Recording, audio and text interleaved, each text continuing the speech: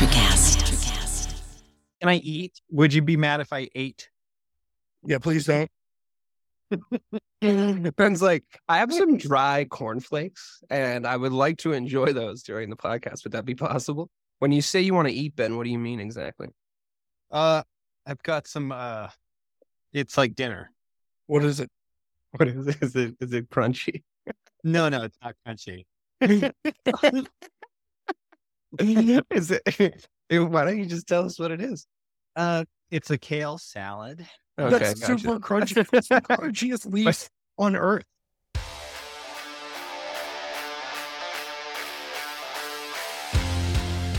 Welcome to Missing the Point, in a very special edition of Check My Oil with myself, your host for this evening's shenanigans, DK Sizzle, Dave Clark, and I have two very special guests, and very special in the way that they're very special to me. They're not going to mean anything to you guys, but let me credential them real quick.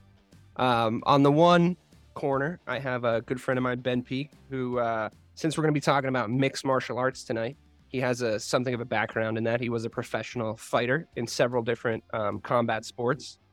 Ben, would you say your biggest successes probably came in very Thai? Very Thai? I'm not a Spanish speaker, but it's very Thai, right? It's Muay Thai. Yeah. No, Much? purely because of volume, I competed more in Muay Thai than I did anything else. So, yeah. Well, Ben knows what he's talking about when it comes to cage fighting, which is what we're going to be talking about tonight in regards to the UFC card coming up, UFC 285. And just to credential Matt a little bit, much like myself, he is a degenerate gambler. So we really have everything covered.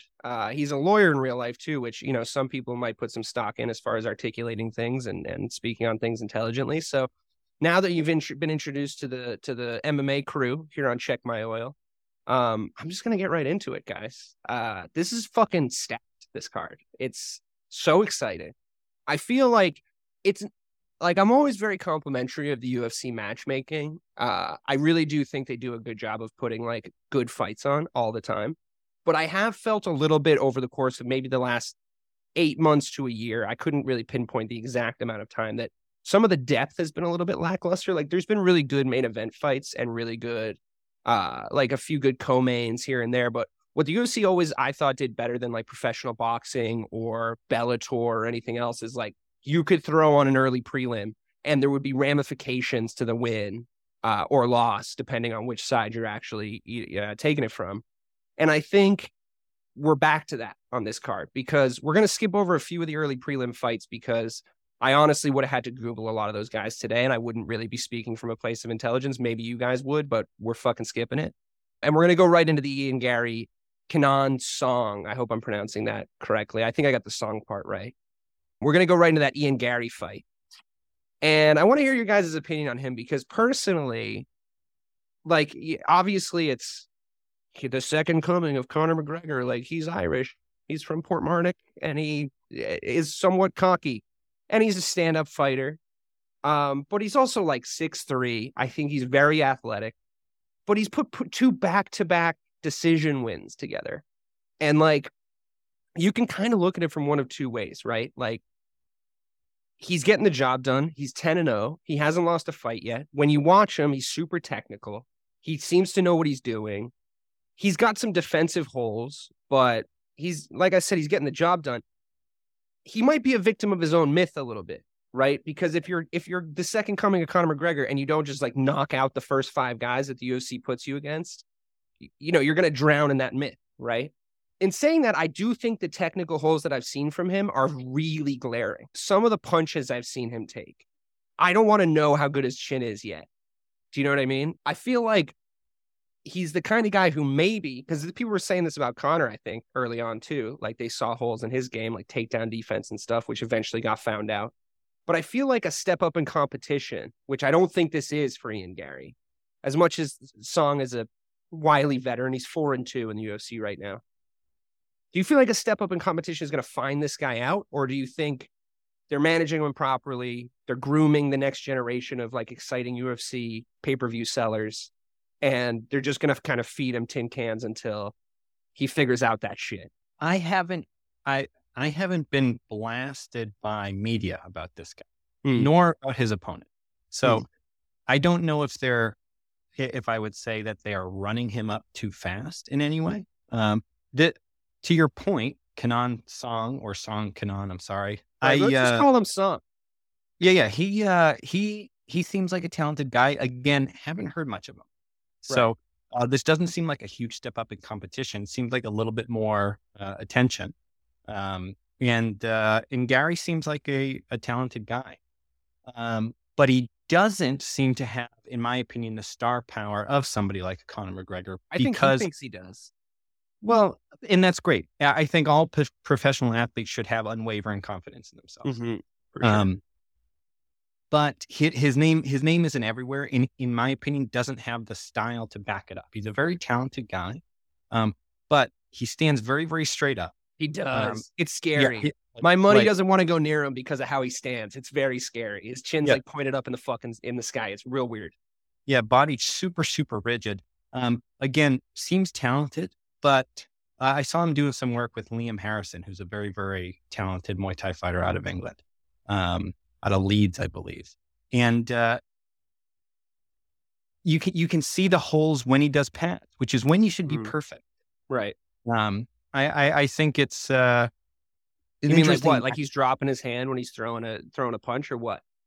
Well, no, I think his head's too straight up. When you're working, even on the pads, you should be off the center line, moving off the center line, moving your head, throwing. He throws his body stays in the exact same spot, chin directly over his knee and toes, same spot, doesn't move. And he looks very fast. He seems to put. He's accurate too. I feel like when he throws punches, they do land. He touches the target really well. So far, yeah, right. Because, I mean, that's the thing. That's what I mean. A step up in competition, and all of a sudden, he doesn't look like the same guy. That's been running through guys. Like you said, we've never really even heard of this, but we don't even know which order to pronounce this Song guy's name in. So it's like, he's a 4-2 UFC fighter. I'm sure he's very talented. I'm not trying to take anything away from him, but you put Ian Gary at this division, you put him against somebody in the top 10 right now. I'm betting against him every single time. So I do think that they should just keep feeding him like the Rancor. Just throwing. Don't throw him Luke Skywalker yet. Just keep dropping fucking extras down there until he gets big and meaty before he does that real fight. Matt, Ian Gary's minus 850. Song Kenan is plus 525 as of the time of recording. Is there value in an underdog bet here? Because that's a big punt. But I'm not even going to lean on a parlay on Ian Gary right now, to be honest with you, based on the shit that Ben's been saying. I mean, based on the shit that I've seen too. I'm not going to lean on a fucking parlay with this guy because he could tank your whole parlay on one of the biggest favorites of the night. We're going to go on to talk about Bo Nickel, who is the biggest favorite of the night, who I would definitely lean a fucking parlay on, no problem.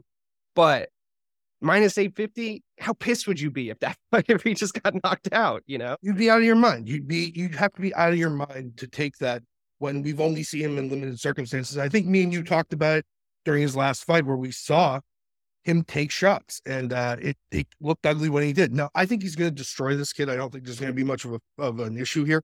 The thing that makes me weary of him is that Dana White loves a foreign name. He loves an Irish guy that can come out there and flash and put him out and market him, and that hasn't happened here with Ian Gary, and there has to be a reason for it.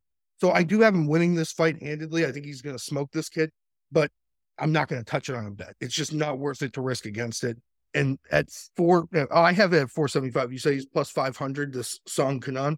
Plus 525 when I looked at it, but maybe it's different at different sports books. I think I'm just going to have fun watching an Irish guy. That's what I think I'm going to do. Because as being a friend with you, I'm an Irish sympathizer. Can't help it. Love him. I don't understand these comparisons to Conor McGregor other than that he's Irish, though. Because even though he is fast and versatile, he has none of the guys, we don't all know each other. Jesus. I don't know if that's true. I think there's like 50.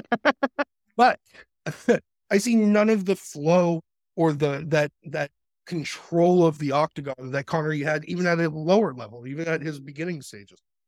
I do like Ian Gary in this fight, and I do like him as a fighter. I just think the biggest tell here is he's still on the early prelims when people have known his name now for at least 3 fights. Yeah. Life is hard, but finding a really great podcast makes the days go by so much easier. Hi, my name is Blue Telusma. I'm a writer, an emotional intelligence coach, and the host of Humanize with Blue Telusma, a podcast where we believe that when you humanize everyone in the room, a great conversation is almost guaranteed. Join us every week here on Electricast as me and my guest co-hosts unpack big topics and interview even bigger personalities with a sense of humor and a dash of mischief. If you're looking for a new best friend in your head, we've got you covered. Electricast.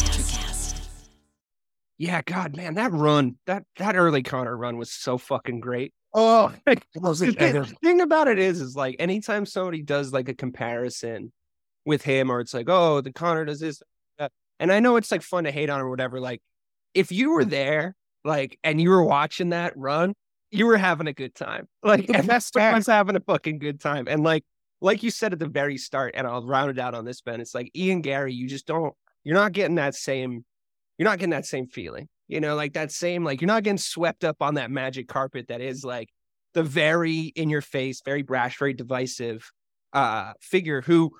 It was original when it happened. You know, it was an original thing that the UFC had never really seen. Yeah, it was some of it was cribbed from, you know, boxers that we knew about or big flashy combat sports prize fighters over the years. But the way that he delivered it and the way that he did it was so unique. You got to kind of find your own thing, Ian Gary. You know, like I think his thing of like, I got into judo when I like started watching Conor McGregor fights when I was 10, and then I learned this and I learned this, and he's a really good athlete and all the rest. But I think the best he can hope for based on his skill set, to be honest, is to be on a Conor McGregor card. And I think that if he performs well, it's not about if he wins. Of course, I have him winning this fight. It's about what his level is. And I think he needs to win in style.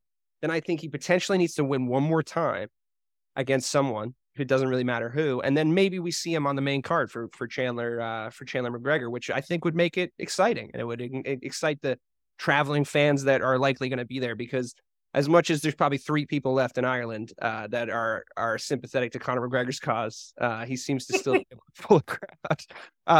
But we won't get into that. We don't. It's just so in vogue to hate Conor now. We all loved him when he was doing this. It's in vogue, and it's also informed by like a lot of things. This is I think is the main issue. Is it's like, it's just in vogue to hate Conor, except for, you know, the rape accusations. They play a part, I think, in some people's opinions of him. But he just gets so nostalgic from before he was like outing himself as a piece of shit all the time and just saying funny shit in press conferences. But anyway, whatever. We're moving on to the prelims. Julian Marquez and Marc-Andre Barriault, I think. Barriault? He's French Canadian. So I think this is going to be a great fight, to be honest with you. I think these are two kind of bums. I think Marquez has had like injury issues, but he starts hot. Marc-Andre Barriault likes to get knocked out early. If Julian Marquez wins, in my opinion, on this fight, it's because he wins in like the first round. He's one of those guys. He's going to start hot. He's going to come at him really hot.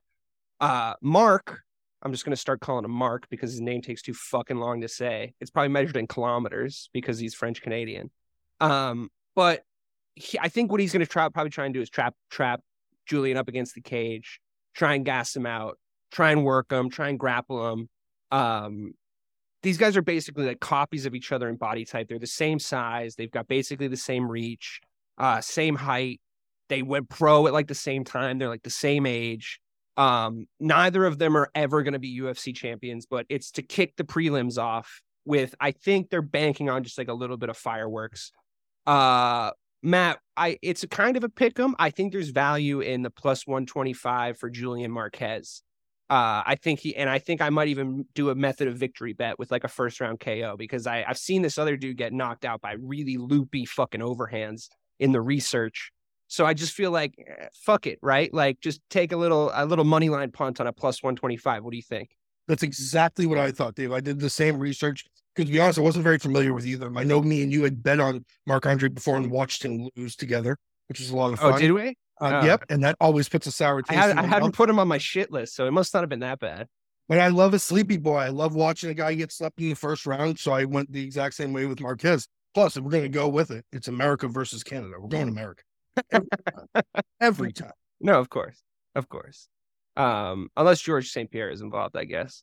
Ben, do you know about either of these guys? Any assessment of either of their skill sets? No, they seem to be pretty middling fighters. Yeah, they are. They definitely are. To both of your points, graveyards are littered with middling fighters. Yeah, they've had some speckled success and loss in their past. I haven't heard. I think I've heard of one opponent from either of them. It's the guy. It's that guy who's on this card, right? The tarantula knocked one of them out. Yeah. The Canadian, I believe. Yeah. And Marquez, I believe, beat Sam Alvey. Hard guy to like. There's a lot of things that have beaten Sam Alvey. I do like his TikTok though, to be honest with you. Yeah. You know what's funny about Sam Alvey is this is gonna be so niche and like the listeners are just not gonna get this, but he reminds me a little bit of that kid that we went to high school with. They call him Smiling Sam Alvey, right? Because he's like always in a good mood. But I actually just think that's how his fucking face is shaped. Because every time I watch one of his TikToks, I'm like, no, I just think he like has to breathe through his mouth because he's a little stupid. Nicest kid on the planet, closest thing to the mask I've ever seen. Yeah. You've got one of those. You've got one of those faces going on. Like the ginger gene like seeped into the bone structure or something, right? Yep. I'll bleep his name out in the editing, but in post. I think it's just a filler. Unless you know either of these guys personally. Unless you're someone's brother. For the rest of the card to move on. No, that's completely fair. I think it's like, you don't want to put them on the early prelims because they have like some sort of a pedigree in the UFC. You don't want to like annoy them, but also it's like, well, they're kind of a known entity. So you can match make properly, put you guys together and like something might happen. And if it doesn't, it's the first fight of the prelims. I think that they're also banking a little bit on the fact that viewership, if the business model of this particular UFC card seems to be viewership from the early prelims is going to be higher than ever, probably because of, I think, like, I do agree with you that it's not like you're not getting media blasted with Ian Gary, but I know the entire Irish MMA community will be tuning in to watch him at the end of the early prelims. So I think you're going to get a little rollover for the prelims.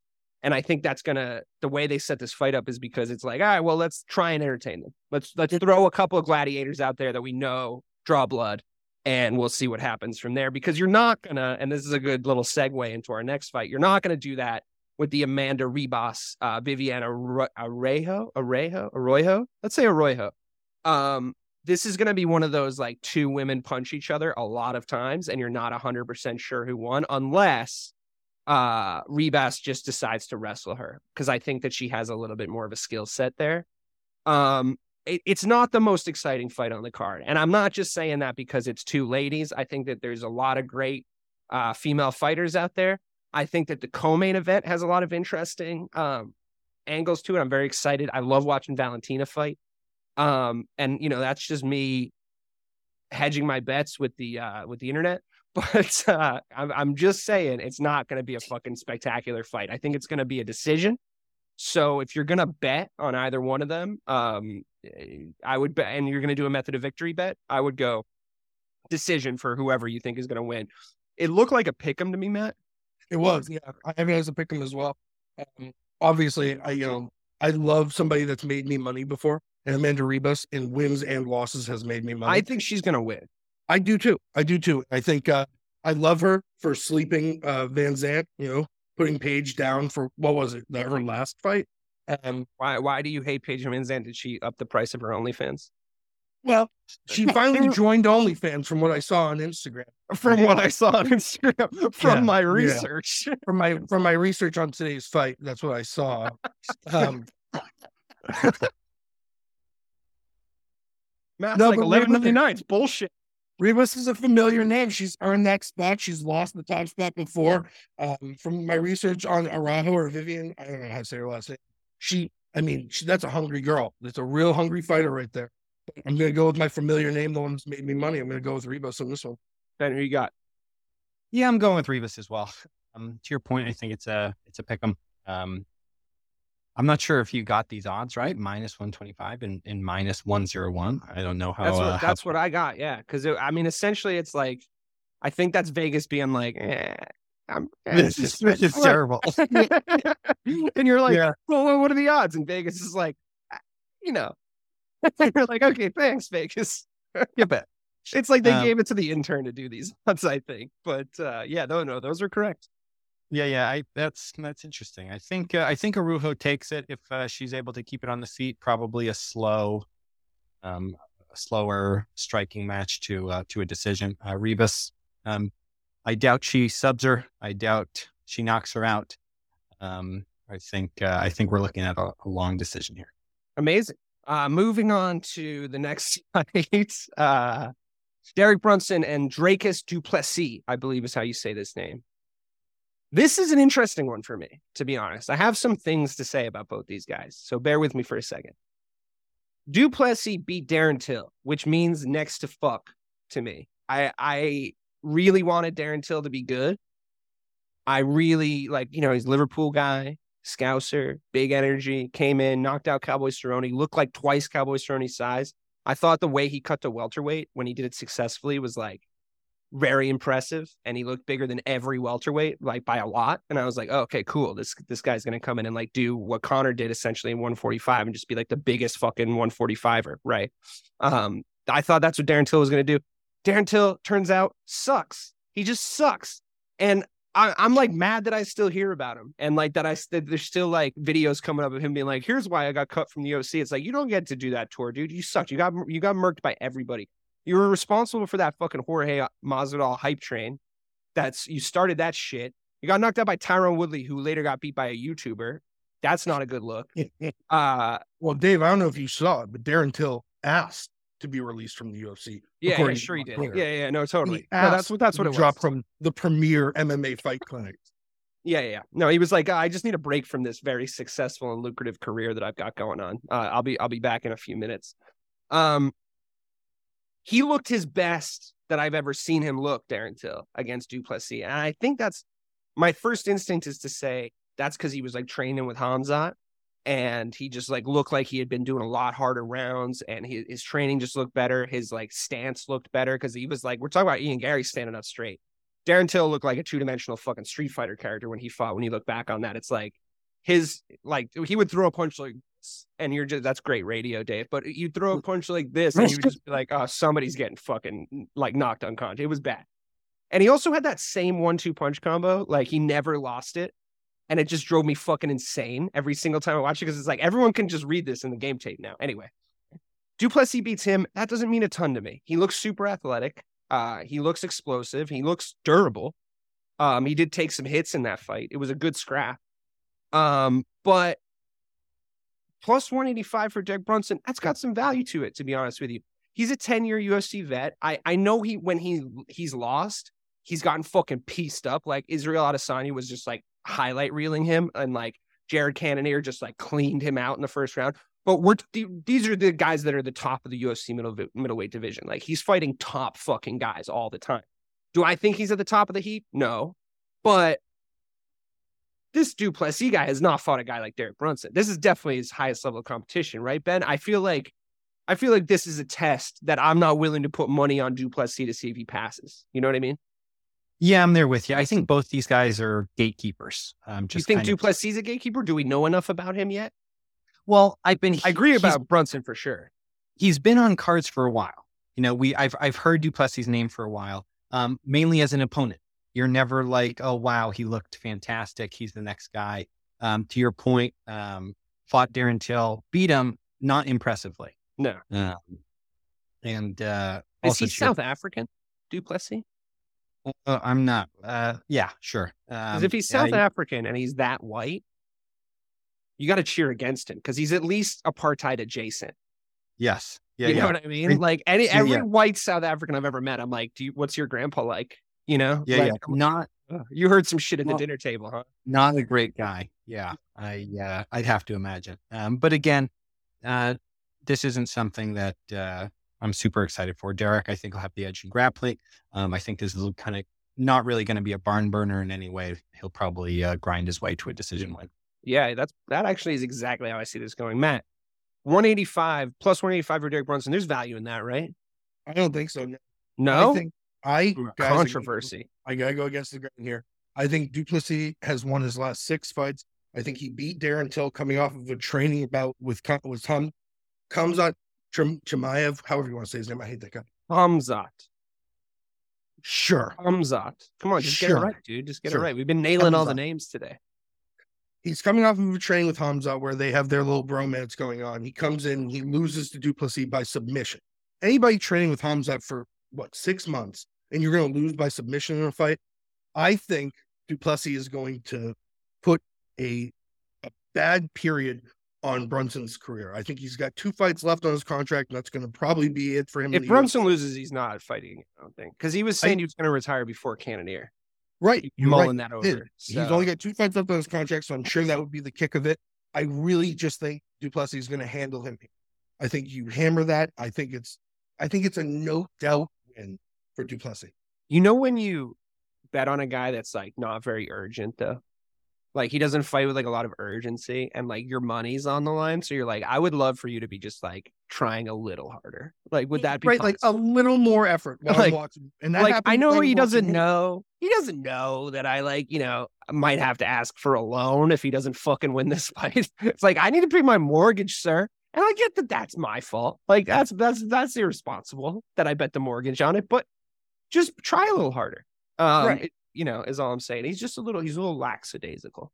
But he's coming off of a 6-win streak here with 2 submissions, 3 knockouts, or 2 submissions, 2 knockouts, 2 decisions. So I'm all on Duplessis here. I think you're right though, man. He is a fucking gatekeeper. Absolutely, it's not like he's surging up the rankings. You know, no. I think the sort of phony media attaché that Darren Till brings is why we're even really like aware of him in like sort of a media blast way. It's like, oh, he beat Darren Till. It's like, so did fucking everybody. So did everyone. The only guy that's lost to more different people that you've heard of than Darren Till is Cowboy, who he like beat to get recognition in the first place. So I don't know. I mean, absolutely right. Everybody beats fucking Cowboy. That's just the way it is. All right. We're on to the saddest part of the card. We have Cody Garbrandt. We have to talk about Cody Garbrandt, and I'll tell you why. He's the featured prelim, which is such a fall from grace from the champion of what I would call the stacked midget division. Like back then, when all those midgets were beating each other up at like, you know, before the Braveheart execution style, it's like that was so great. TJ Dillashaw, Cody Garbrandt, fucking Dominic Cruz, Uriah Faber was still knocking around. There was a ton of drama and through lines and this guy said this about him and Connor called him fucking snake in the grass on The Ultimate Fighter and all this different shit, right? So all the drama was there. It was like an episode of The Real World. And I begrudgingly liked Cody Garbrandt because I've never liked Dominic Cruz. I think he's one of the worst commentators that I've ever had the misfortune of listening to. Like that fucking monotone just absolutely kills me, to be 100% honest with you. I think that his like sort of in general attitude of like, I'm fucking better than everybody else is like, I guess somewhat well earned. Like he was very good when he was good, but man, Cody Garbrandt made him look average, like made him look awkward, made him look slow. That was one of the best boxing performances I've ever witnessed in a UFC championship like situation. Like he was so fast. He was so slick. And then it turns out he just had the one thing that you really can't have when you're a professional fighter, and that's a bad chin. Because once that chin got tapped once by TJ Dillashaw, who is gotta be still keeping Cody Garbrandt up at night, right? Like steroids, whatever. Fucking all you want. TJ Dillashaw has got to be the villain in that man's life forever. Like you can never forget that. Like how do you lose to him twice? With all that beat up and all that drama. No. As unlikable as Dominic Cruz is, there is not a soul on earth that likes I forgot his name already. TJ Dillashaw. TJ Dillashaw. Yeah, man, no, there is that not. guy is so unlikable. He really is. Yeah. And just in your face cheat.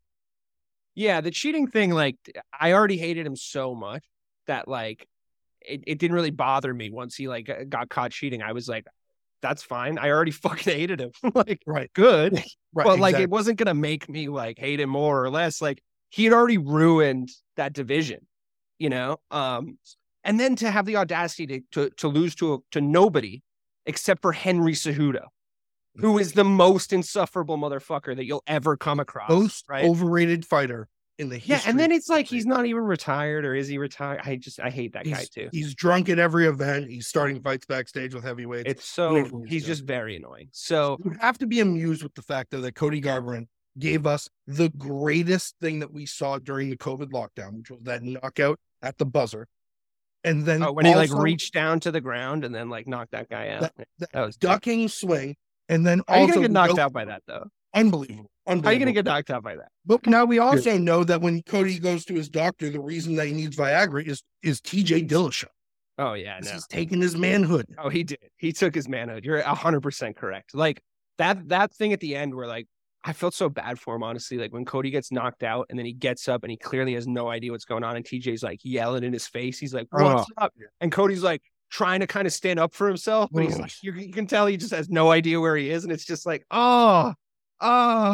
it would have hurt TJ less to lose to Cody than it hurt Cody to lose to TJ. You know what I mean? Like, right. That's Without a doubt. I wanted that to happen. Without a doubt.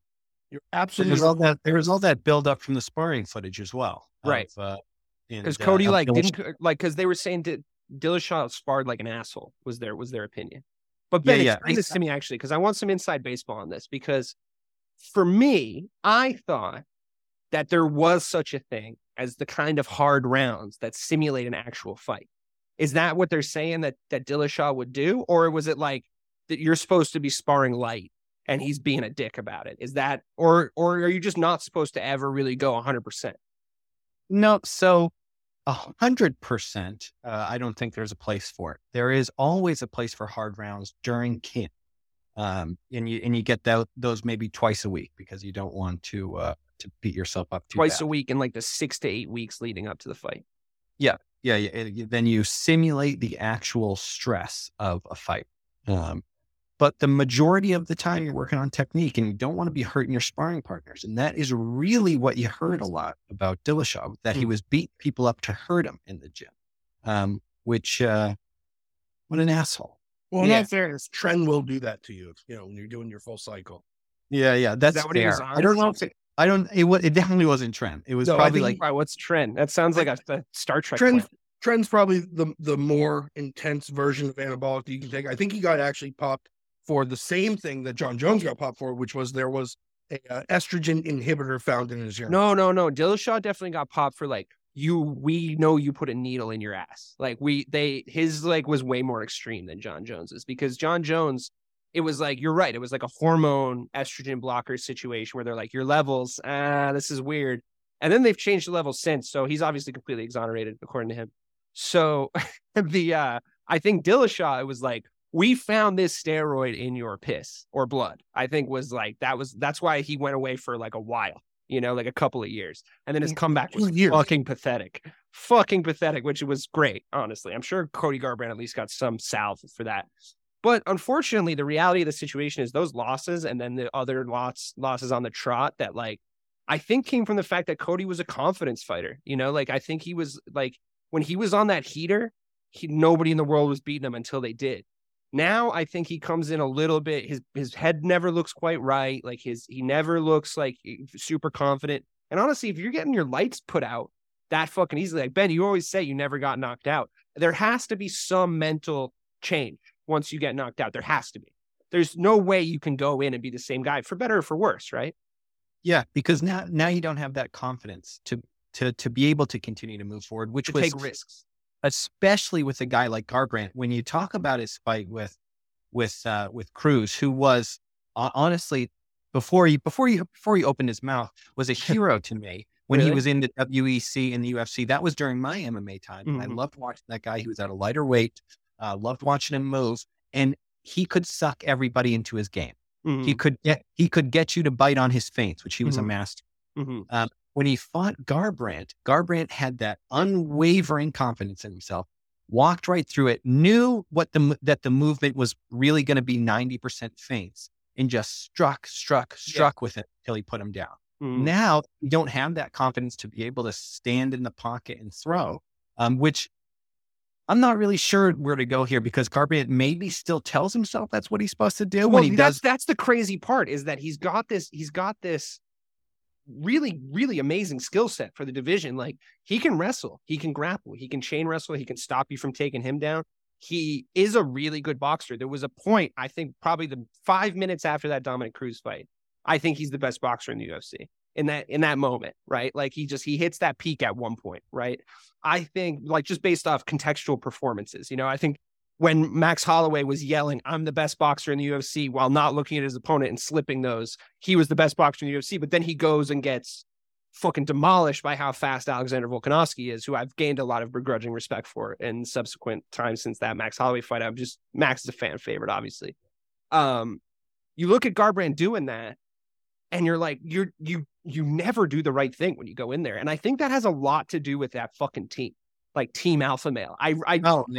I cannot put, if I find out that I accidentally bet on a Team Alpha Male guy, I'm so upset because their record is so bad. Like, it's always, I see like little Uriah Faber, like fucking just goblining up to the fucking side of the cage. And I'm like, oh, fuck me. Really? They're Alpha Male guys? First of all, they should have reconsidered that name when they were making that gym. First off, that's not great. Secondly, they all do the same thing. They all drop their fucking hand and get knocked out the same way. It's not just Cody. That Cody Garbrandt knockout happens to all of them. It's like, why? Because who's a good striker there? It started by Uriah Faber. Their best fighters, TJ Dillashaw. All right. He leaves, gets better at striking when he leaves, right? Am I wrong? Fucking Chad Mendez, the fucking most widely known wrestler in the featherweight division, right? All this, it's hubris. They don't bring somebody in who's really good striking. He was wasted at that gym, man. If he had gone somewhere like, I don't know. Imagine Cody Garbrandt just 4 years ago goes like, fuck it, shaves his head and goes to like shoot box in Brazil. Like, Cody Garbrandt, you're not beating him in that division right now if he makes that choice, right? I genuinely believe that about his talent. I think you're absolutely right. Or imagine he goes to Thailand and really does the training, the hard training, rather than riding not his in bicycle. Sacramento, Cody. No. What are you doing? All he wants to do is ride his bicycle and get knocked out. And you know what? It's because of that. Even though I think actually shootbox would be the worst place for him because that would not put him at shootbox. I did see Cody Garbrandt dead. I think it would teach him something. There was some tape of Cody going to Thailand and putting in the work. But he was at Tiger Muay Thai, which is Muay Thai, right. If you're familiar with it, it's kind of like the I don't know, the TikTok Muay Thai of gotcha. Okay. And it's like everybody goes there. It's huge. That's not what I want for him. And he looked terrible when he was. That's where Kamzat is now. Yeah. Whenever you say his name, it sounds like I should bleep it out. Like, it sounds, you say it in a sexual way. Do I say it like that? You say it like cum slut, or I say it like cum shot or something. I think if it sounds like you're calling him cum slut, that's what I don't like him. What it sounds like. I don't like the Abe Lincoln. I don't like his attitude. But I think the UFC is giving him Trevin Jones here as a chance to come back, like a real comeback. What if he loses, guys? What if he loses to Trevin Jones? You know what? And have him losing to Trevin Jones. Oh my God. I think it's over. I don't think you come back from this. The yips are real. You hear footsteps. He's going to be too defensive. He's going to fuck this up. I just know he is. I have Trevin Jones taking this. Ben? I'm with you there. I think I don't know if this is a loser leaves town match, but both of them have. Oh, they both need it. They both need it. Yeah. Both need Trevin. This would be Trevin's fourth loss, I believe, and this would be Cody's third. So they're giving somebody who's looking terrible one of the worst. They should throw one knife in the middle. Yeah, just for the fight. One knife between the two of them, and it's like, let's just see what happens. This is honestly, they're fucked up the way they made this. It's a classic Dana White move. Oh, they're so dead. It's two desperate guys. They're fighting for their lives in there. And honestly, it's a perfect featured prelim. Like, I love the UFC for this. The thing is like, it is human cockfighting in the best possible way. I agree with John McCain on that one. Wasn't it John McCain, right? Okay, cool. I think so. Yeah. God, it's I don't mean to sound like I'm like dancing in his blood right now, but like, fuck, it is funny that we can all see at the same time this like very sad downfall. Like, just like some of the moments that he's gone through. And then I saw him at a press conference today. And he was like, "Oh yeah, I cut the weight to go like to the lower thing, and my head was right. My life was in shambles." He said, "My life was in shambles." He said that sentence. I'm not paraphrasing. He was like, "Last when I cut the weight, my home life was in shambles." I think is what he said. I was like, dude, Cody, I need him to win because I think we need to like watch him if he loses. We need to like keep our eye on. I do miss the Cody who had the belt on. We're never seeing that again. Remember he had this super fan kid that like, was coming to the ring with him. God, we had such a talent. That kid won't even talk to him anymore. He's ashamed of it. That kid's inboxing Bo Nickel now. He knows what he's doing. It's over. That kid's like, "You're not my father." TJ Dillashaw's my father now. TJ Dillashaw's like, "Stop following me home, kid." Yeah. Oh my God. Fuck. I did enjoy that segment. All right, we're finally here. Bo Nickel. Matt's rolling his eyes. I think this guy's going to be a champion in no time flat. I think let me just give you his credentials really quick. I mean, obviously everyone's talking about Bo Nickel. There's nothing Penn to say State. here. Yeah, Penn State, which is probably the best freestyle wrestling program in the world. He's a 4-time All-American, 4-time team national champion, 3-time individual national champion, and a Dan Hogan Award winner, which I had to look up, which essentially just means you're the best wrestler on earth. Is that Hulk? No, his name's Terry. Yeah. It would be cool if it was the Hulk Hogan Award. That I would take seriously, but in the wrestling category. But essentially, this guy is a freestyle wrestler. And Matt, you're rolling your eyes, but I want this guy to be the kind of wrestler that's dominating in the UFC because freestyle wrestling is a ton of fun to watch when done well. When done as efficiently as Bo Nickel has used in MMA, going through those Dana White Contender Series guys, to be used to make your opponent scared that you're going to shoot, so they freeze and then they get knocked out. That's like a big thing that freestyle wrestlers do a lot. Or you get taken down and he immediately advances position. He's always trying to advance position, get to your back, ground and pound, all that stuff. The combat Sambo guys, and I'm a little biased here. I get that. But those combat Sambo guys, it's like, oh my God, with the single leg, and they just drag you down. It's like, the Family Guy cutaway where they're like, "Oh my God, you're worse than Buzz Killington." And they cut to Buzz. It's like every time I see a guy with a beard and no mustache and like a bald head, and it's like hailing from Dagestan, I'm like, oh, I do the Peter Griffin, like, Buzz Killington's here. This is going to be no fun. And like, I get it. Like, I get everybody in the MMA comment sections being like, "You just don't understand the sport. These are elite at this level." I'm like, I agree. They are really good at what they do. I'm done betting against them. I'm done like denying the fact that their skulls are made of different stuff. Like I get it. It's a fucking snooze fest. It's like, you can sit there and tell me that the work of fucking, Jean-Luc Godard is the greatest cinema in history. And I understand from a technical perspective why you're saying that, but I would rather watch Lethal Weapon. I just would. It's just more fun. Exactly why I'm rolling my eyes, Dave. Bo Nickel's fun to watch. Bo Nickel's fun to watch. Why are we watching him fight Jamie Pickett? Why are we doing this to Jamie Pickett? He has a 3-0 fucking MMA record. Yeah, but we know what the numbers a bit. See, as much as we can credit Dana White and the matchmaking that they do, it's stuff like this that annoys me because they are slow rolling their talent. No, they're going to make him look great on a John Jones card. He's going to look fantastic. Exactly, and that's annoying. I want to watch him fight Hamzat. I don't want to watch him fight Jimmy Pickett. They got to fight. They have to fight. So I don't watch Bare Knuckle UFC or Bare Knuckle FC because I think it's sad. This is going to be sad. It's going to be sad. I think the Bare Knuckle FC needs to lean into it and do it in a backyard.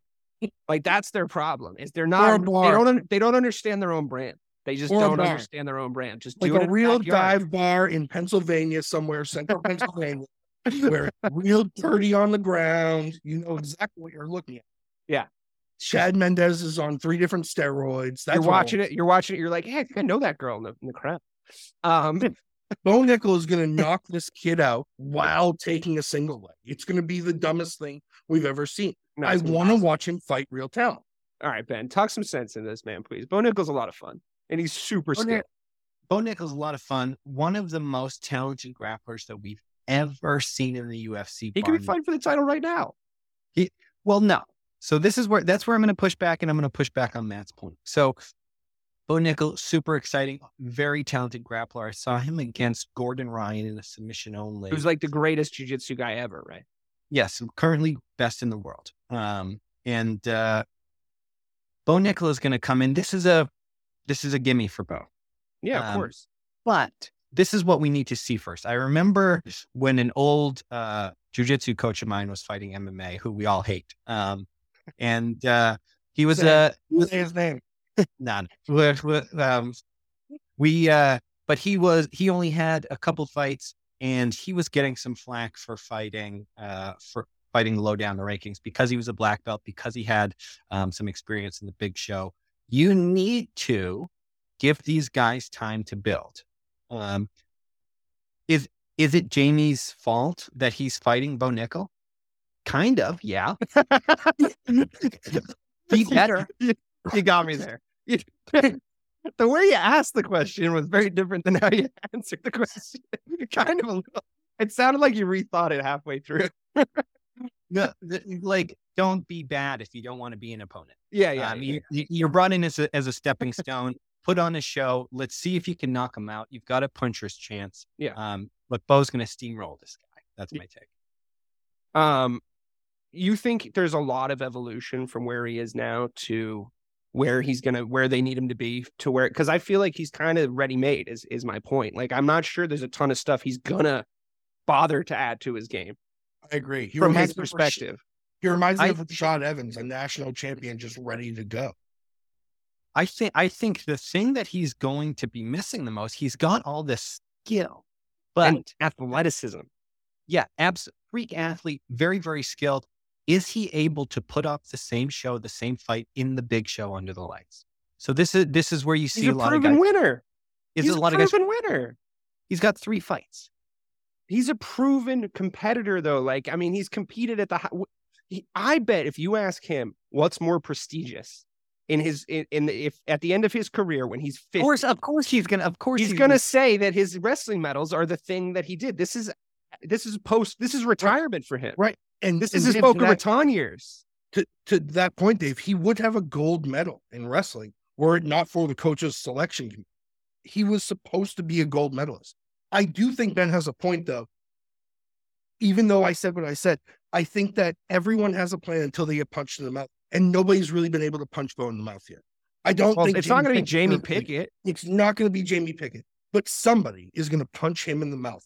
The worst part of the fact that they're throwing him like a carcass to this guy is that his biggest problem is he fucking starts slow.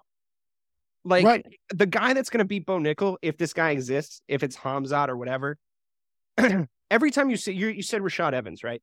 Every time you've seen a freestyle wrestler this good, like that level up comes in, the guy that beats him is the guy that can also wrestle, right? So they cancel each other out, and then it's like, okay, who wins like the fist fight? That's not Jamie. It will be a rampage. Yeah.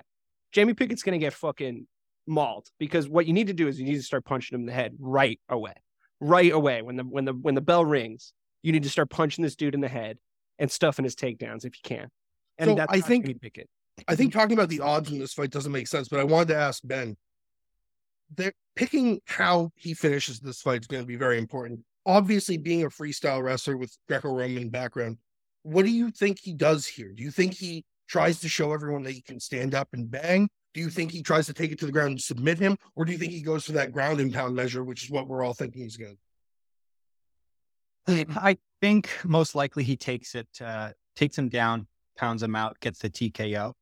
If he was smart, I think he would get it over quickly. But, it's on him right now to put on the show, to become what 100%. Everybody wants him to be the exciting fighter, this unbeatable guy. Come out here, hit him with any weapon that you have, take him down, beat him up. Is that smart in your first couple fights? No. I think he needs to start facing some stiffer competition. And when you talk about him versus Hamzat, you think about Hamzat's fight versus who was the Brazilian guy that he just fought? I thought he just fought Kevin Holland. He just fought Kevin Holland, which that was embarrassing. Oh well, Ned, come on. The guy that really, man, this right before looks that. awful. Right before that. I'll just Google it. Hold on. But nobody, if you fight somebody who's not worried about your takedowns, a Brazilian Jiu-Jitsu black belt, very, very tough off their back, but can stand. Oh, Gilbert Burns. Gilbert Burns, absolutely fantastic. World champion. Jiu-Jitsu. That was a great fight. That was a fucking great fight. I actually gave it to Burns too. Me too. To be honest. Me too. We need to see Bo against somebody like that. Yeah, you're right. Because like Gilbert Burns went in and he was like, "I'm just the toughest man that's ever stood across from you." And like, I'm also super skilled and I'm gonna get some stuff from you in this fight and you need to like still win. And I think so, but you guys are essentially saying the same thing. You're saying we know that this is a foregone conclusion. It's almost a waste to waste this great spot on a John Jones card. Why is he on a John Jones card though? You know, because you're looking at Bo Nickel as a freak fucking athlete that's coming in. You're like, this is the next generation of fighters card that we're putting on this big John Jones card where there's so much grooming going on here. You said it earlier. This is a fight card that draws not just the MMA community, but everyone that wants to watch a fight. That's true. What people will hear the name Bo Nickel and know it. And what they're going to see is a dominant performance. And that makes the UFC more popular. Yeah. No, I mean, I know why they're doing it. I think you guys as like sort of purists are saying like, I mean, we wouldn't be sitting around dedicating our time to recording a podcast about mixed martial arts if you weren't, right? But I think what you're saying is valid. But from the UFC's perspective and from a fight building perspective, I think it's like pretty valid that they're going to just like let everybody know who this guy is, right? Just let all those motherfucking fringe people that like don't know who Bo Nickel is know who he is, right? We all know who he is, but that might not necessarily be true of everybody. So, I mean, I think it's fair enough. Right. He's definitely going to run through Jamie Pickett. And just quickly, as far as the betting thing goes, you alluded to it earlier, Matt. Method of victory and round, those are easy calls. I didn't look up the odds on what you're getting on those, but they're not going to be great.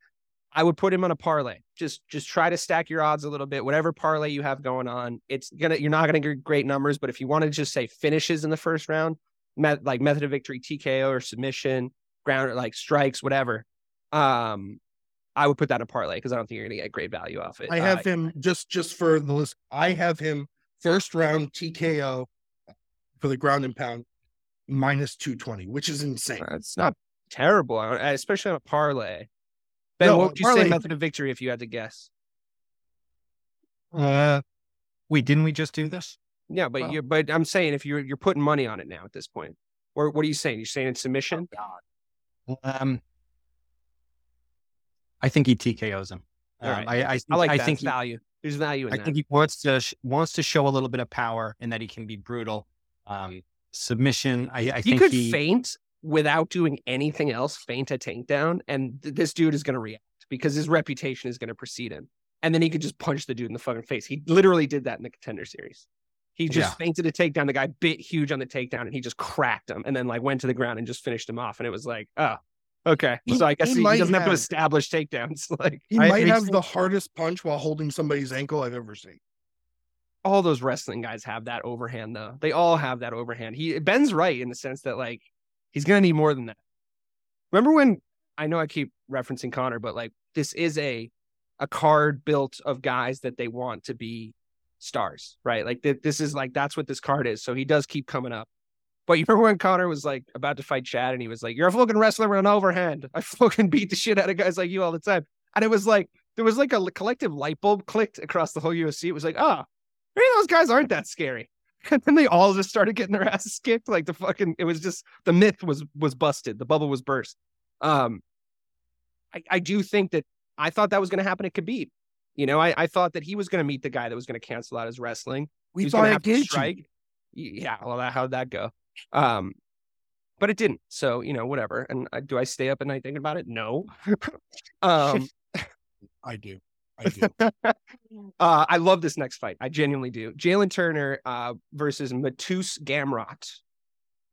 I'll say very quickly, Mateusz Gamrot's probably the most well-rounded fighter that we've talked about so far. He's like a 7 or 8 out of 10 at everything. He's probably going to win. I love Jalen Turner. He's so much fucking fun. He's the exact kind of fighter I like. He's got really good takedown defense, so he matches up really well against Gamrot. He's plus 185. I think there's a lot of value in a Jalen Turner win. Anybody want to talk me out of it? No, I'm with you. I'm with you 100%. Yeah. Turner is 77% takedown defense. 77%. That's really good. Well, he's and he's huge. And he's 6'3", going against a 5'10" fighter. He's a boxer. He throws beautiful hands. I am all on Jalen Turner here. Yeah. 100%.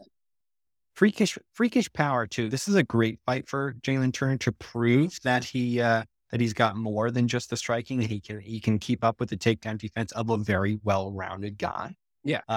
But man, so exciting to watch the tarantula. Big, freaky, he's great. Gangly guy. He's great. And freakish power. I like seeing that in the wiry guys. Yeah. Confidence exudes a confidence that only a man made of that much matter can like really exude, you know, like I really like his whole swag. Great nickname, like you said. And I think you're going to know how this fight's going to go in the first 30 seconds. I think that Gamrot's going to shoot. I think that if he doesn't ragdoll Jalen Turner right away, if Jalen Turner if we see that like, oh no, he's a tall guy thing happen, you know, that thing where it's like, oh no, he's too tall. And then they just go flying through the fucking air because their limbs are just easier to grab. Like there's just more leg to grab and you're like, oh no. And they just get thrown around. If that doesn't happen, I think that we just see Gamrot get more and more tired and Turner turn it on. And I can't believe the value in this bet, guys, to be honest with you. And I'm glad you're on the same page as me because looking this up today, I was like, he's the underdog? I was like, fucking take my money. I threw my wallet at the computer. That didn't work. I had to enter the number, but it was worth a try. I was excited. Oh my God, I can't wait for this fight. I also think there's a strength of schedule issue here. Both guys have to prove that they can beat guys of each other's level. If Gamrot wins, that's such a tag. Like he has such a scalp. If Turner wins and the way he needs to win this fight, that's also like his stock skyrockets. And you can really see the theme of how they match made this. I mean, we've touched on it 17 times now. You can see the theme of how this card has really come together. Everybody's like, it's the volatile stock card. You know, it's like, it's a lot. We're going to know a lot after we watch all these fights. And this is a yet another example. I'm all over Jalen Turner. Plus, he's coming off that huge loss to Dariush. Everybody loses to that guy. Everybody loses to that guy. It's really weird. I don't know why he's good. I can't explain why he's good. Just a well-rounded fighter, I think. I know, but he keeps winning. Like he's beating like really good guys. Like no one wants to fight him. Like nobody wants to fight him, and like it's tough for him to get he deserves a title shot. He hasn't gotten it yet. Absolutely. I'm not really sure why he's good. Yeah, God, I'm so fucking excited about Jalen Turner. The problem we're recording these on a Thursday too is I keep thinking it's tomorrow, but I'm going to put the show out on Friday and it will be tomorrow for the listeners. So lucky them and their magic little ears. All right. Anything else on Jalen Turner and Gamrot? I think it is pretty straightforward, but I'm looking forward to it. Best value bet on the card, maybe. I think so. I'd go full money line. Don't let anything else ruin it. Just bet it. Just bet it pure Jalen Turner. Yep. Jeff Neal and Shavkat Rakhmonov might be the most exciting fight on the card. Might be the least likely looking guy to be named Shavkat Rakhmonov. Like that is like a real bait and switch when you actually see it. Where's he from? Tajikistan, right? Yeah, and he's a master of the sport in combat sambo, and like they have fucking Buffer's gonna probably say that beforehand. He's freakish, and he's gonna beat Jeff Neal's ass. He's like 1,000,000-0. I think he's like 17-0. He's got some names under his belt already, and he's gonna do that thing that those guys do, and he's gonna beat up Jeff Neal. However, Jeff Neal's spry, and he's a lot of fun. I know you're a Jeff Neal fan, right, Ben? Yeah, I love watching Jeff Neal. I like watching him use that elbow range and long kicks. He's a powerful. You already sound disappointed. You're going to admit that he's going to lose by the end of this time. Oh yeah, he's going to get right. This is just one of those guys. You run into guys like this in your career. The sambo guys. I know you made this point earlier that you think it's boring. I think these guys are exciting. Oh my God. I know. Here comes the fucking Reddit admin to tell us. I agree with Ben. Fuck you guys. You guys, everybody agrees with you guys. I mean, I'm aware of it. I agree. I know why I'm biased against them. I'm self-aware enough to realize that I'm very clearly here as a Conor McGregor fanboy. And he hurt my friend. But and I admit it. You're correct. Yeah, they've got a lot of the Sambo guys have that very similar entrance to grappling because of the gi top and the shorts. They go for the single leg, easier to grab and to hold the gi from there. Or at least that's my take on it. It's purely anecdotal. Don't quote me on that. I'm literally going to quote you on that. I'm going to quote you as well. Like, this is a podcast. Yeah. You're quoted. Yeah, that's fair. But I think this guy ragdolls Jeff Neal. I think he's been exciting. He's been proving himself.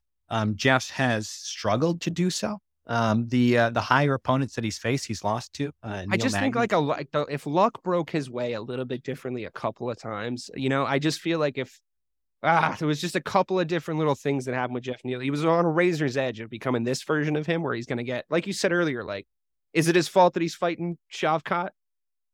Kind of, it's like a little bit. You put yourself here, buds. Yeah, and it's like it's too bad that Jeff Neal's is one of the carcasses to fight the lion on this card, because there's not a lot of close fights on this card. I don't know if you guys have picked up on a theme. Well, Jeff Neal did earn this fight. He earned this fight because there's no doubt that Shavkat is rising fast in one of the hardest divisions to fight in. Jeff Neal pieced up Vincenzo Luco, which was a wild fight that we both watched. Yeah. We tweeted back and forth. It's just unfortunate because I just don't see him pulling this out. Now, I love Jeff Neal as well. And he's talking a lot of shit leading up to this. Just feel like you don't want to talk shit to people that are from the stands of the world, the Kazakhstan, the Tajikistan stands. They're living a harder life than us. They just have more to go for here. And yeah, that's my gambling mind. I don't bet against these guys anymore. The Dagestans, I'm just not doing it anymore. The Crimean Peninsula is off limits. If you were owned by the USSR, I'm not really going to bet against you. Something special has to happen. Yeah, so that's where I am. If you're part of the Russia land border that has kept them safe for thousands of years, if Napoleon can't beat them, I can't beat them. If you were an Oblast, you're going to be a good fighter. That's my. I agree. I think it's psychotic to fight one of those fucking people. I think, of course, the best fighters in the world came from the steppes. Of course they did. Like they traveled from the front. Rocky IV, they didn't lick that shit off the fucking grass. Like Ivan Drago was scary because he was from Russia. Yeah. Let me just tell you from experience, fighting those guys is different. My fight against Elvis Gashi. Was he one of those? Yeah. Wait, tell that story of when you first felt like his strength. Oh man, it's such a good story. I start to get anxious just thinking about it. Elvis is out there. I would imagine so. So it's funny. Get signing on the line for that fight. I remember watching a quick video on him and just being like, "This guy is undefeated. Let's do it." And nothing crazy leading up to it. Got in the ring with him. He looked full, looked very strong. I came out. I immediately was aggressive. Hit him as hard as I could. Cracked him with the kick. Didn't affect him. He shook it. No. He shook his head at me after I kicked him as hard as I could, and he didn't move. And then he threw a kick with blinding speed. It popped me, grabbed onto me, and it felt like a man fighting a boy. It really, he tossed me. But put me in the front seat with him again, and I'll whoop his ass. Oh man, you know what? I think it's anecdotal, but I think to me it proves that I'm not going to fight one of them either. I think you guys are 100% correct. I don't think it's a good idea. And Jeff Neal, more power to you. But I think it reminds me of the scene in Mortal Kombat, the way you tell that story when like the first kickboxing champ fights Prince Goro, and he's like, "All right, here we go," and he's just like, "Whap, whap, whap, whap," and then Goro like just like crushes his head. What is up with those middling fighters in that movie and the overwhelming confidence? Like that guy, Goro? He's still a monster. Nobody the four-armed monster. It's not like you were like, oh, look, a human just like me. I'm very confident. I'm going to beat him. It's like, no, that's a literal mythical being. Did you know he existed before this point? It's like, let's go. Lace him up. Oh, that's good stuff. Speaking of mythical beings, Valentina Shevchenko is from the land of mythical beings. She's fighting Alexa Grasso, Mexican boxer who, I'm going to be honest, guys, I have this weird little tingle. I got this weird little tingle about how this fight's going to go.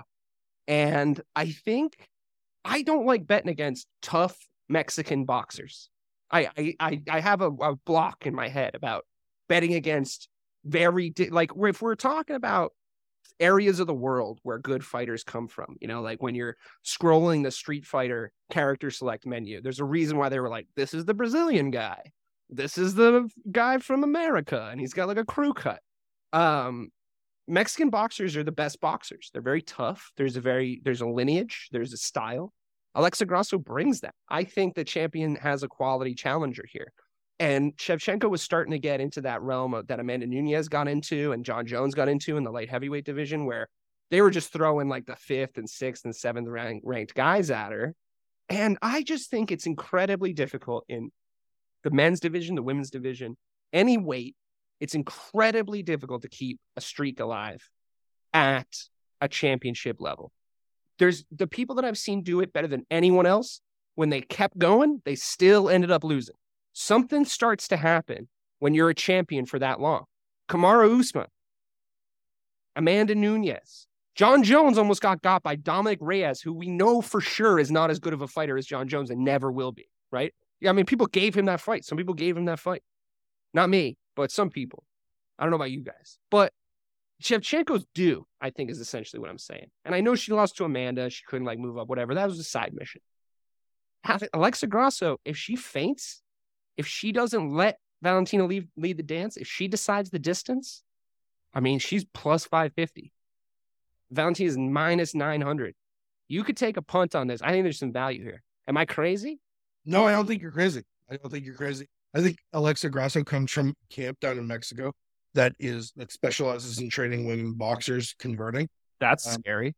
It absolutely is scary. I think to bet on Shevchenko here outright would be nuts. She's plus 800, which is a crazy number. And you're right. It just happens. People in the UFC, it's not like boxing where you maintain your belt for decades. You literally have your due coming. I do hate the fact that it's Valentina's one win away from the Ruby belt defense. That seems. Has anyone done that? People have defended the belt. It's just a legacy. How many times? That many times? For women, I don't know. But in the UFC, it's happened several times. But you know what? This is the kind of bet I would keep it away from any parlay. I would throw some money at Grasso just because we've watched it happen so many times. Yeah. We've watched champions game plan situation. It just fucks with like Valentina, or like maybe she's overconfident or whatever. You know, like anything can happen. I think Valentina is one of the best female fighters that has ever fought in the UFC. Have you guys seen Chael Sonnen? I was going to bring that up. I was going to bring up Chael Sonnen for the next. He just keeps being like, she's a terrible person, and I really think it'd be a good idea if she just admitted that to the world, and she wouldn't be tugging the curtain for John Jones on this card. And I'm like, I mean, that guy's a terrible person. He admits it, but man, that's been funny this week.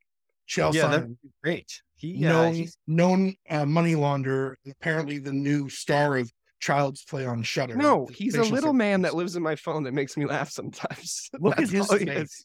Look at his face. It's outrageous. The shit he's been saying about John Jones this week. He's like, I know your secret. Like when they first started fighting, like it's great. He looks like Joan Rivers. That's funny though. Yeah, but you saw that? He was like, where do you think he's coming from? I love listening to Chael. I think that guy's hilarious. He really. Where do you think he's getting this information that Valentina? It's so random. It's like Valentina Shevchenko is actually a terrible person. Well, it's so pointed and aggressive, and it's too specific to be wrong. Yeah. So he saw something, or he got left on red, or something like that, because he is pissed. He's mad. But I'm going to go against you guys here. I think the Bullet takes this one. I think if you look at Grasso, her wins are the majority decisions. For her to come in and beat somebody like Shevchenko, I think she would have to knock her out or put her in danger in some way, which I don't think she's capable of doing. Sure, talented boxer, on and on.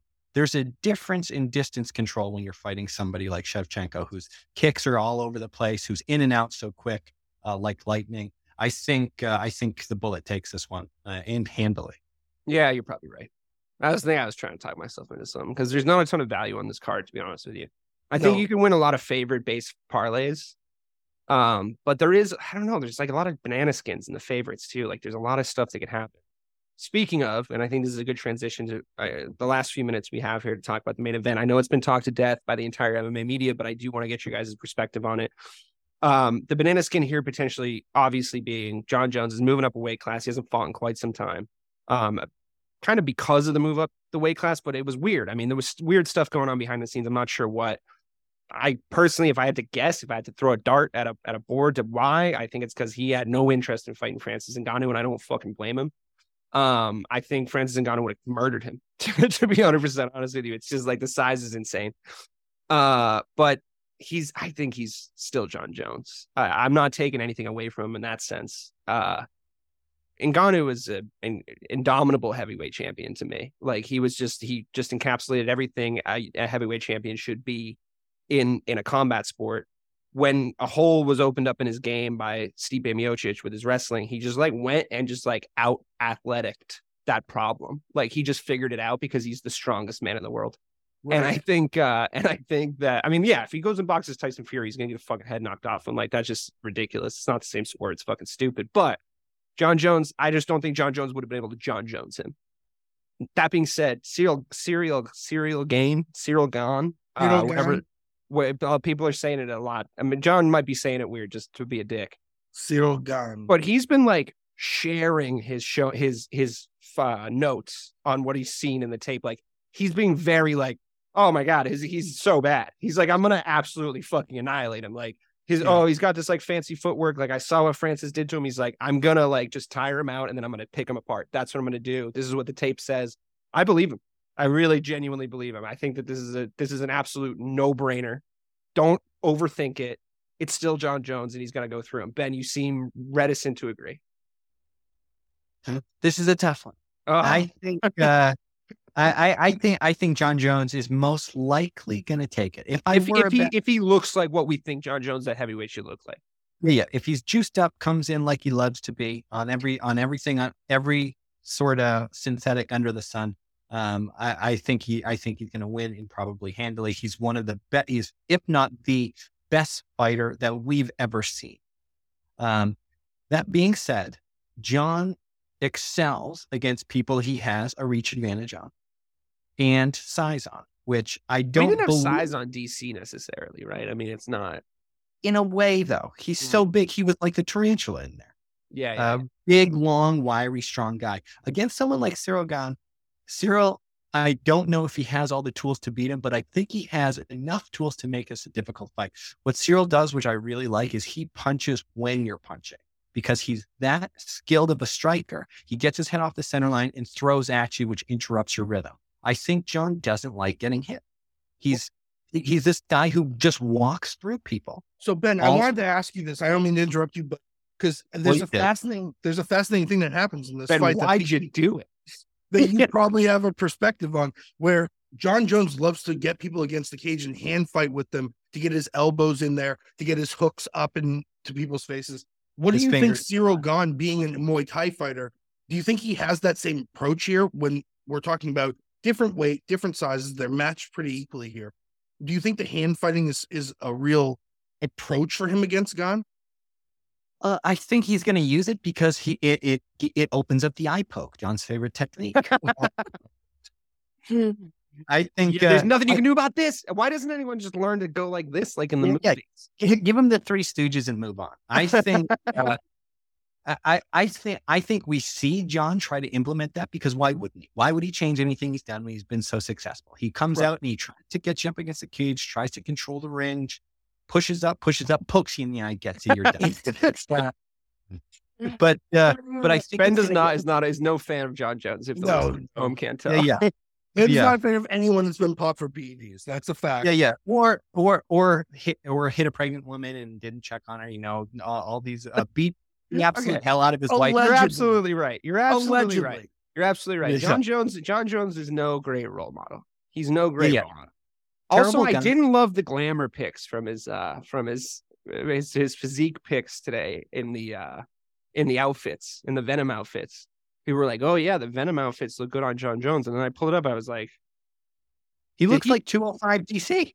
He did look a little bit like 205 DC, actually. Yeah. I mean, DC looked great at 205. That was difficult for him. Full circle from the pilot, Morty. I think that's funny that you say that, because like I can see the meme already if he gets knocked out. I'm just like 205 DC, and it's like, this is John's, like, the jokes are there, they're built in. Like, this is John's like fall from grace arc, as he has to go through what he put DC through. Because since like we had that conversation about Cody Garbrandt, like that was the most depressing loss for like how you could tell the guy was going to take it before Cody Garbrandt came along. DC is thrilled that Cody Garbrandt came along, because like DC like cried in the middle of the octagon. It was like, for me, it's like, look, I don't know what it's like to push myself to that degree, to like try that hard at something and like come up short. I get it. But also, like, don't cry at school, dude. Like, everyone's going to see and everyone's going to make fun of you. Save that for the ride home. Like, my seriously, God. like, it's okay to cry, but like, please just do it in the fucking car, because you're making us all look terrible, right? I have been backstage at fights too many times watching men openly weep after an absolute ass Just kicking. get out of the cage first, though. Dude, get in the van and go home and say, dude, to keep your chest up, put your shoulders up, get to the car. It was bad. He cried. He cried, and then John kissed him on the top of the head. Yeah, which was just made it so much worse. Oh my God. So Ben, let me ask you this, because as a Muay Thai fighter, and I know you personally are an amazing Brazilian Jiu-Jitsu artist, you've got John Jones, where if he's going to get in trouble in this fight, obviously he's going to drag Cyril down to the ground. I think he's going to start like that. I think, why not? Why wouldn't you? You saw what Francis did to him. Like, just go in and win.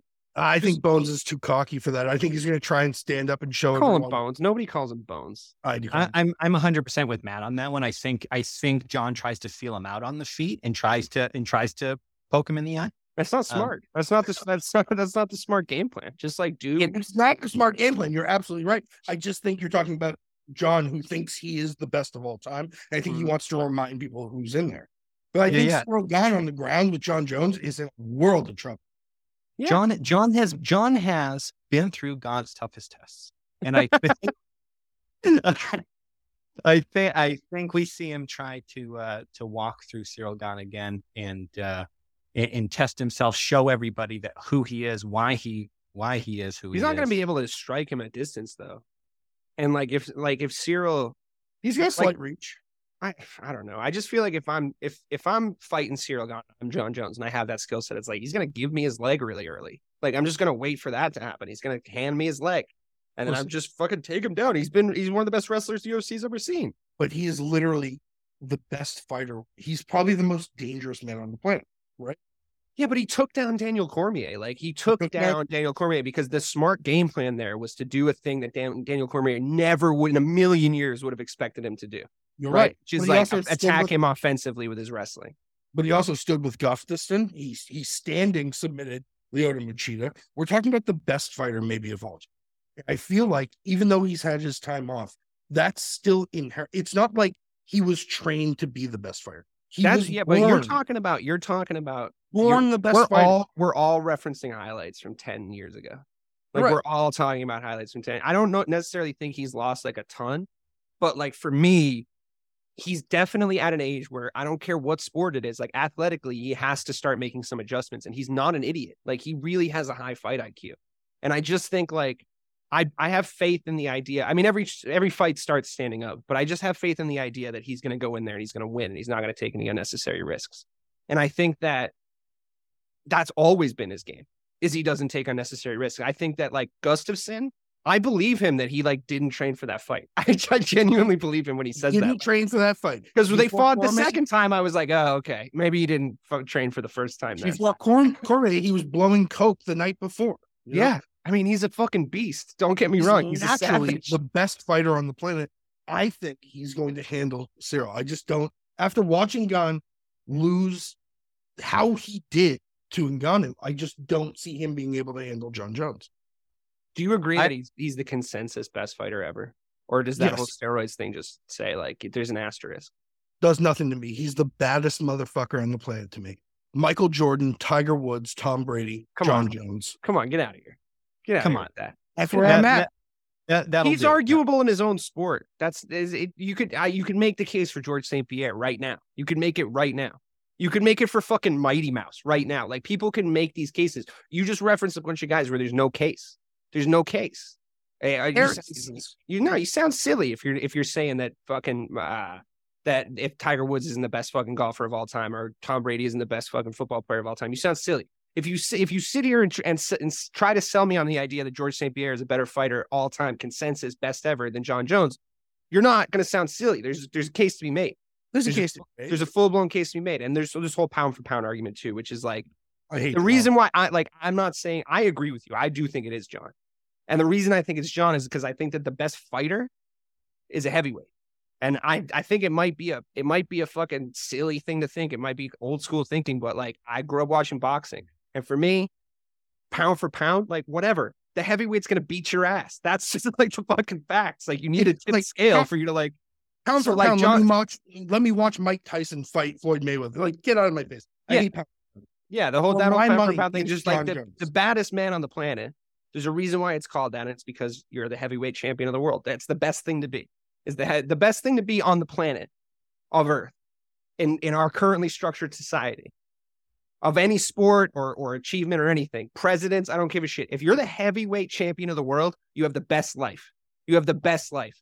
People, I have never seen people be nicer to people who fight professionally. And when you're the best guy at that, no one is ever going to be mean to you. And I think it's genuine. I think people genuinely treat fighters like that. We lionize them in a society. It's not like the service industry situation you have with other celebrities where it's like, oh, like they're the person supplying the money in the situation. I got to be like nice to them. It's like people genuinely respect fighters. And when you're the heavyweight champion of the world, that's actually just hit me what John Jones is about to do to his legacy. Light heavyweight. Like he became basically the GOAT of the sport at light heavyweight. And now he's going to go fight and be the heavyweight champion of the world.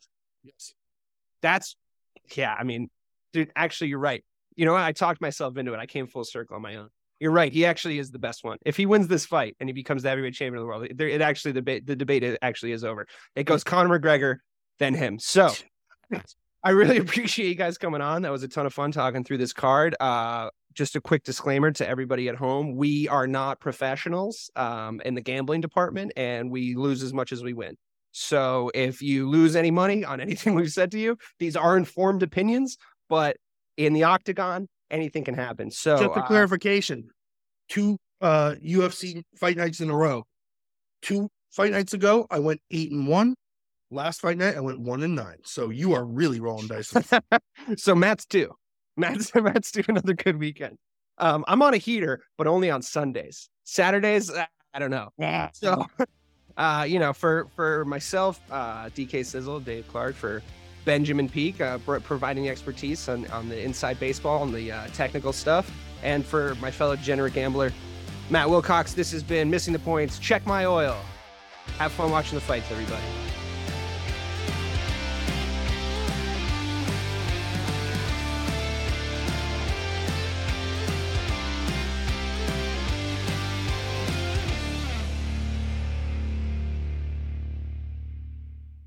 Are you a fan of classic cinema or a young person who wants to discover the best films of all time? Do these legendary movies still hold up? On the Generation Film podcast, 2 guys who grew up when movies dominated the culture share a great film with a panel of young movie lovers and see how it plays for today's generation. We discuss changes in storytelling styles, representation, the making of each film, its initial reception, and how its meaning has changed over the years. Join us as we explore cinema classics across generations on Generation Film.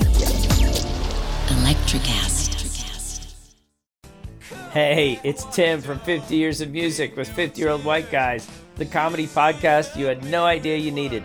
Join Ben, Jeff, and me as we continue our musical road trip back through the years and around the globe. See, just when you thought all white guys were like Joe Rogan, you come across 3 educators trying to remember when we were cool. 50 Years of Music with 50-Year-Old White Guys. Electricast. Electricast.